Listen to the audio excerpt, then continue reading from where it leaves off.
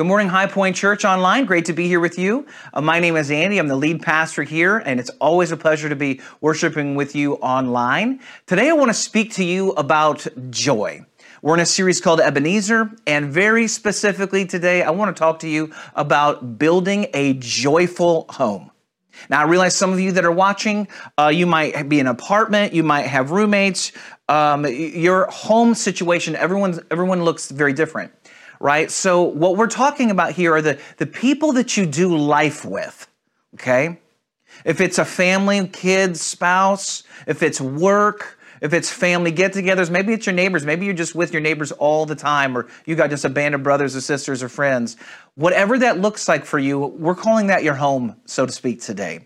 And we want to see a home that experiences great joy. Now, one of my favorite things to do when I've got a few extra minutes is I love to watch outtakes on YouTube from some of my favorite TV shows, right? And I don't get to do it a whole lot, but you look up season 3, season 4, and of whatever show it is, and you see these people that you've been watching, right, on, actors and actresses, and you see them break character and they begin to laugh in a particular scene. It's not the thing that you see in the actual show, it's the stuff that gets, eliminated on the cutting floor, and you see them laughing, and sometimes they laugh to the point of tears and they just cannot keep it together. And you're watching, you don't even know these people. You don't know them at all. You've never had a cup of coffee together. You've never had lunch together. You don't know what keeps them up at night. You don't know them one bit, and yet you're watching them laugh, and what do? You start to laugh, right? There's something about it. You watch somebody laugh, someone having such a great time, a joyous occasion, and it rubs off on you because joy is contagious. There's something about it that it gets inside of you, right? And I realize in the world that we're in right now, we don't really want to talk about things that are contagious right now. I get that. However, today we're making an exception, and that we're talking about something that's great and wonderful, and that is joy. Joy is contagious. And if you're like me, you could probably use a little bit more of it right now. Joy in your home, joy just in your heart, joy in your life. I don't know too many people that think to themselves, yeah, I'm good on the whole joy front. No, most people could use and desire a bit more joy in their life. Turn to Luke chapter 2. This is the account of Jesus being declared, his birth is being declared by angels in a field to shepherds. And this is what we initially see in Luke chapter 2, verse 8 through 12. And there were shepherds living out in the fields nearby, keeping watch over their flocks at night. And angel of the Lord appeared to them, and the glory of the Lord shone around them, and they were terrified. But the angel said to them, "Do not be afraid. I bring you good news that will cause great joy for all the people. Today in the town of David, a Savior has been born to you. He is the Messiah, the Lord. And this will be a sign to you. You will find a baby wrapped in cloths and lying in a manger." The announcement of Jesus being born was initially terrifying, but then one where, the angel looks at him and says, hey, don't be afraid. This is a joyous occasion. This is the kind of news that will bring great joy to you, and also great joy for everybody who hears it, everybody who experiences it, for all the people. Great joy. Not great duty, not great obligation, not great servitude, not great burden. Great joy. Great joy. And so here is my question for you today, especially if you're somebody who's put your faith in Jesus. Maybe you're watching online and you haven't done that. You're in the right place today. Maybe you're someone who has put your faith in Jesus, but you just don't feel very joyous. We define joy as a feeling of great pleasure and happiness. But biblically speaking, that is rooted in Jesus, knowing who He is and what He's done for you. It causes great joy. But sometimes we don't really feel that way. We laugh about the contagious nature of joy, and we laugh about outtakes, and we would love for life to kind of just feel that way, right? Like it's just one giant laughable moment where we can just look at each other and smile and laugh. And we literally have outtakes at the end of our services every week. Some of you stick around and you watch those things and you say, this is my favorite part of service. More than what I am bringing, more than the worship, more than all the other things. You love to see us break down and be unable to keep it together, right? You love those moments, but they're moments. Like that's not reality. Reality is filled with ups and downs, peaks and valleys. It's filled with hard conversations. Some of you are looking at life and success. It hasn't really delivered for you what you thought it was going to deliver. And it kind of just feels a bit empty, hollow, not very joyful, more joyless, especially after all the hours you've put in. Some of you are looking around at your family scenario and you're wondering, how did we get here? Marriage life, it's hard. It's tough. You don't know what to do in some of the situations you're in. You don't know what the right parenting decision is to make. And you find yourself weighed down. Life can feel burdensome. It's no wonder then that the average person approximately complains approximately 30 times every single day. Let me say that one more time. The average human being complains approximately 30 times a day. And we do that because there are hardships, there's difficulties, there's just weird situations and things you don't know what to do. We complain about it. And then what happens is your brain literally creates larger, wider neural pathways the more you complain. If you didn't know that, here's a little neuroscience lecture this morning. Welcome to my TED Talk, right? Your neural pathways get wider the more you complain, which means as you complain, it's easier and faster to complain again. It's like taking a machete and hacking a path through the jungle, and you cut some branches down and you've worn the weeds down, and you can see and recognize the path, and now you can just walk through it over and over and over again, and you've tramped that path down. Well, it's the same way with your brain when it comes to complaining. The more you complain, the easier it is to complain, and the faster your brain can complain. We literally create neural pathways for complaint. Oh, and in case you're really enjoying this TED Talk, let's keep going with it. The hippocampus part of your brain, as you complain, begins to shrink. Meaning, again, the hippocampus is where critical decision making is made. It's where intelligent thought takes place. Hard conversations are happening here through the hippocampus, and so your brain ever so slightly is contracting and getting a little bit smaller. And if there are kids watching, I'm sorry to have announced this, because this is the kind of thing that your kid will now look at you, mom and dad, every time you have something to say about anything, and they're going to point their finger at you and say that your brain is shrinking, right? They're going to make that accusation of you. I'm sorry to have armed them with that, but it's reality, okay? This is what happens to us. There's literally a neural effect, a physical effect, a spiritual effect when we complain. The truth is, it's easier to be an Ebenezer Scrooge, bah-humbugging your way through life, than it is to be a joyful Christian. Some of you complain all the time and you don't even realize it. Sometimes that's me. I can be that way.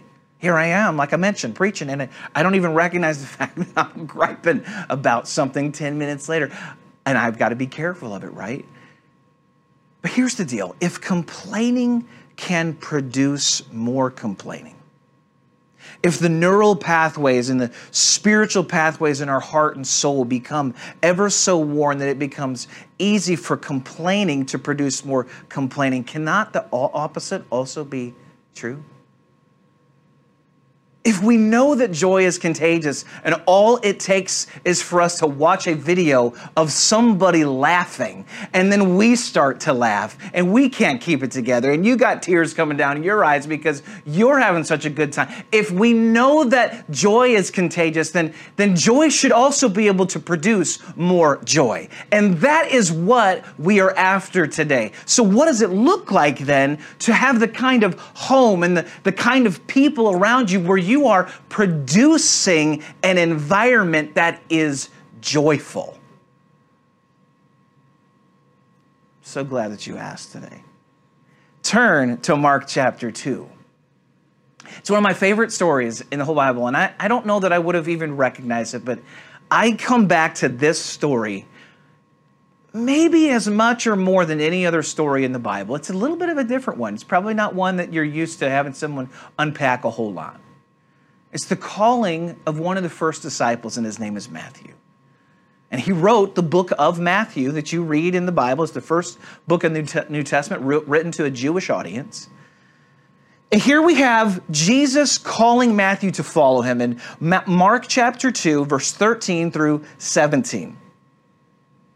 Once again, Jesus went out beside the lake.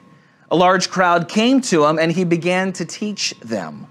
And as he walked along, he saw Levi, who is also known as Matthew, son of Alphaeus, sitting at the tax collector's booth.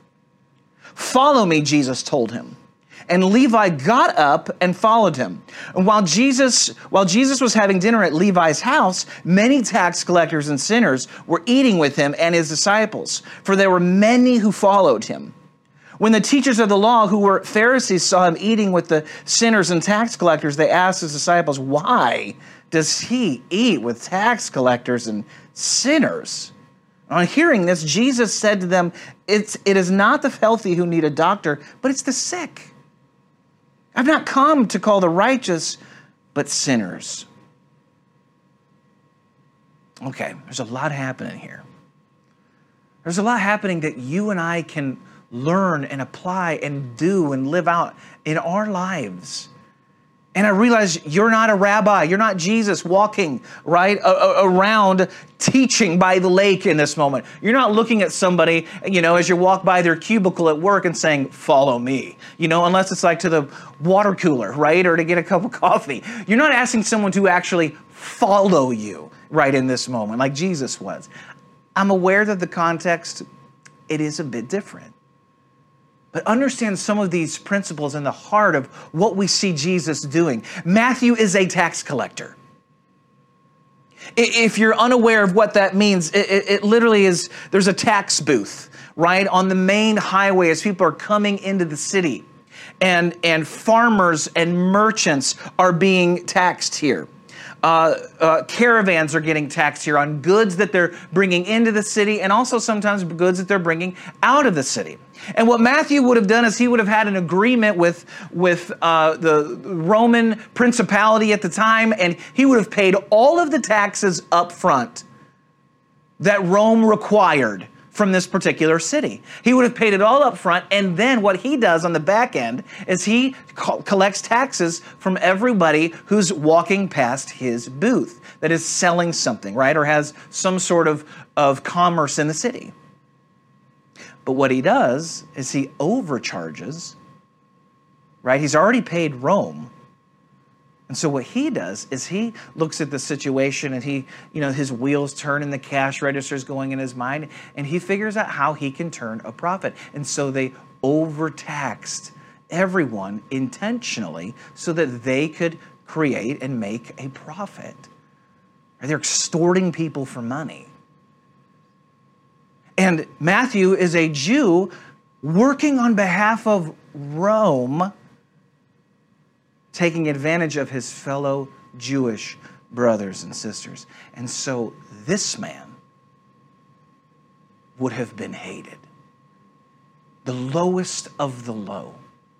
It's tax collectors and sinners. Many times tax collectors could be treated as less thans, even than to people who were considered immoral, sexually immoral, prostitutes, etc. You've got tax collectors at the bottom of the rung, okay?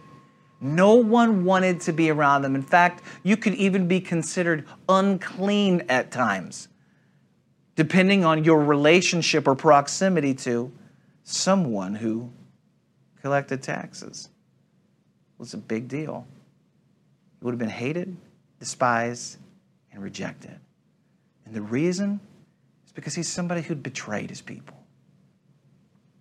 That's Matthew, also known as Levi, sitting at his booth. We don't even think about his family, right? Like, maybe it was a family business. It's doubtful that it was. Meaning that Matthew chose a career path that would have brought unbearable shame upon his mother and his father. Which means his mom and dad, it's very likely that he would have been ostracized at the family get-togethers, rejected there as well. I mean, part of Jewish life, it wasn't like today, right, where you have your life, and many times people compartmentalize work and family and church and faith, right? That is not the case for Jewish living and Jewish existence. It's all intertwined together. So to have a son, right, that is a wayward son, that has turned his back on that which is right. It would have been the height of shame.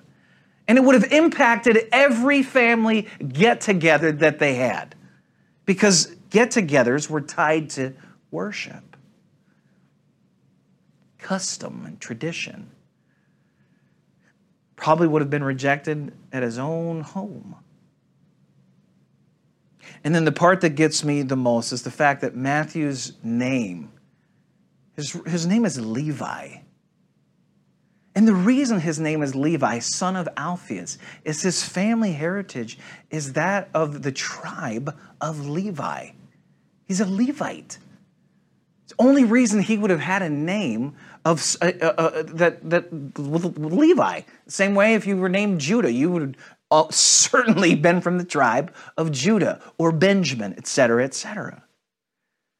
And the Levites were known for doing what? They took care of the temple, right? They were the quote-unquote modern day, they would have been like pastors, right? Deacons and elders preparing everything for worship. These are your church leaders, right? Getting things ready. These are the people who felt called into ministry, right? And they're doing all the ministry things to allow people to come and worship. That's what the tribe of Levi was called to do. This was their calling. It was their destiny. You can read about it in the Old Testament. And yet, here is Matthew. Somewhere along the line, maybe it was mom and dad, maybe it was grandma and grandpa, maybe it was great-grandma and grandma. We don't know where the breakdown took place, but we know that Levi obviously picked up a direction and went the opposite way. Maybe his family maybe it wasn't noticeable or noble anymore for them to kind of step up and walk into this kind of ministry position. But I can promise you, it still wasn't encouraged for him to become a tax collector. And so you have the tribe of Levi being represented by name, and you actually have his behavior, however, representing the exact opposite. And so belief and behavior are at two opposite extremes. This is a church kid, a religious kid, who's wandered as far away as possible, the bottom of the rung. And you can just imagine him at his tax booth. Because at this point in time, people are starting to know who he is. He wouldn't have been a complete stranger. He's at his tax booth, but he wouldn't dare come over and actually fraternize with Jesus. That would have been, that would have been taboo. So he would have been, at his tax booth, and, maybe Jesus is walking by, and he's, he's kind of leaning in, leaning over the table like, can I hear what's going on? He's probably watching from a distance. His interest is piqued. And so he's engaged somehow. He's probably not oblivious to Jesus in this moment. And Jesus walks over to the booth. Can you imagine, Jesus all of a sudden eye contact with you? And you know how it is when you see somebody and you're like, I wanted to watch, but I didn't want to be seen. And then they see you and you don't know what to do. And so, you're shuffling to the left and to the right. That's probably what's happening here is Jesus is walking over to Matthew, also called Levi, and the crowd would have started off loud, and as Jesus continues to get closer to the tax booth, people probably have stopped talking. Because this is a scene. This is a moment. What on earth is Jesus doing talking to that guy? And then Jesus does the unthinkable. He looks at Matthew and he says, "Follow me." And Matthew gets up and leaves it all behind and follows Jesus. And the next thing that we know is that he throws a big old party at his house. And he invites all the tax collector friends and all the sinners, probably because it's the only people who he was even able to have relationship with in the first place. And this is where they throw it down. And all the religious elite are miffed and they're upset and they're wondering, how on earth can Jesus be spending time with this guy? Why is Jesus doing this? Why is Jesus investing here? What does Jesus possibly see in that guy? And although we've got lots of people, the 12 apostles, right? I dare say the most contentious decision that Jesus made in terms of who he selected to follow him might have been this guy right here, the tax collector, the man who had betrayed his people. So you're probably sitting here and you're thinking to yourself, what on earth does this have to do with joy or building a joyful home? Well, we see Jesus doing some things here. 1 Thessalonians 5:11 says it like this. Paul is writing, he's one of the apostles, and he says, "Therefore encourage one another and build each other up just as in fact you are doing." See, most people settle for tolerating one another, but Jesus calls us to love one another. Jesus calls us to encourage one another, to be intentional with our words and intentional with building each other up. And so we see throughout the Bible, even though it may not explicitly be the word encouragement may or may not always be used, what we see is this spirit of encouragement that produces and lays the groundwork for a culture of joy to exist. Don't you feel better? Don't you feel happier when people believe in you? When people believe the best in you? When people are generous with you? When they're generous with their words, when they're giving you a high five and a fist bump, and they're calling the best out of you? Don't you feel better? Aren't you happier? Don't you trust more? Don't you have a little bit more wind in your sail? A little pep in your step? Of course you do. Because that's what encouragement does. Therefore, encourage one another and build each other up just as in fact you are doing. I'll share a story that I think illustrates it a little bit. A guy named Robert was born in Daytona, Florida in 1942. His name's Robert. Drops out of school in the 9th grade and he begins to work with his dad, who's a carpenter. At 18, he joins the Air Force. Moves to Alaska, where he spends the next 20 years growing in the Air Force and the military, and he's got a reputation for being a tough guy.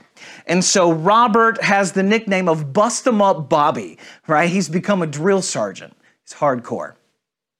And in order to make a little extra cash, he begins to paint on these, a mining pan, right? These little gold mining pans that people were using, to go mining and trying to find valuable rocks. And clearly I don't know much about mining. So they're using mining pans. He's painting them. You get my drift. And he's selling them at the marketplace, okay? Well, it begins to catch on, and he actually starts making enough money. He retires from the military, moves back home to Florida. And he begins to teach and coach other people on how to paint.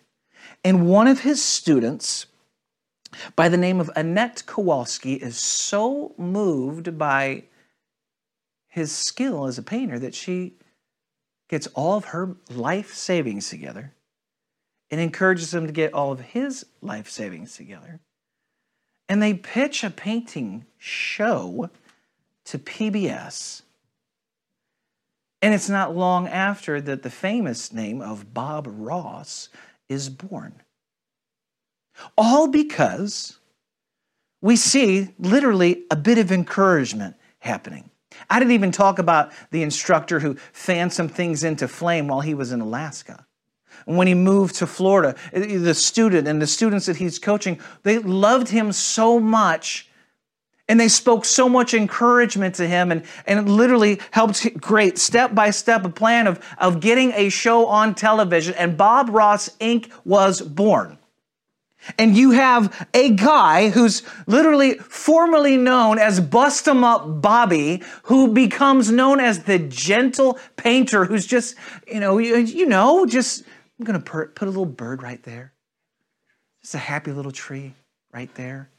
Look at this fluffy little cloud. Why don't you just add your own little fluffy cloud wherever you are? Bust 'em Up Bobby, the drill sergeant for 20 years. That's who he became. Right? That's who he's known for. That's what he's famous for. And literally 300 different TV stations, 80 million people a day watching him.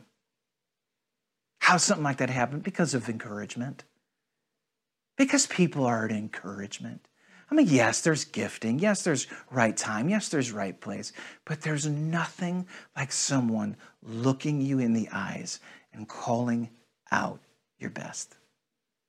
Annette Kowalski, she's an unsung hero in this story of Bob Ross. Oh, there are people in your own life, and you know them. Maybe you haven't thanked them, maybe you haven't looked them in the eye, but there are people who have been so formative for you. They've encouraged you. They've been a blessing to you, and they saw something in you that maybe you didn't actually even see yourself. In the same way that Jesus walked over to Matthew, the betrayed, the one who's been rejected, the one who's been doing the betraying, the one who's been stealing, the thief, the extorter, the tax collector, and yet Jesus sees past all of that and sees what Matthew can become. He sees something in there in the same way that Michelangelo, right, he's got the block of marble, the block of stone, and he's able to see the David, right, that can come out of it. Jesus sees the best in you. He sees what you can become, and he calls this thing out. This is the posture of Christ. How much more should we do the same? When you read in the Bible and you see this word encouragement, the Greek word for it is paraklesis. And when the Holy Spirit comes in John 14, the word that's used for Holy Spirit is parakleto. And you have para and you have klesis. And para means to come alongside, and klesis means to call out. That's literally the definition of the Holy Spirit.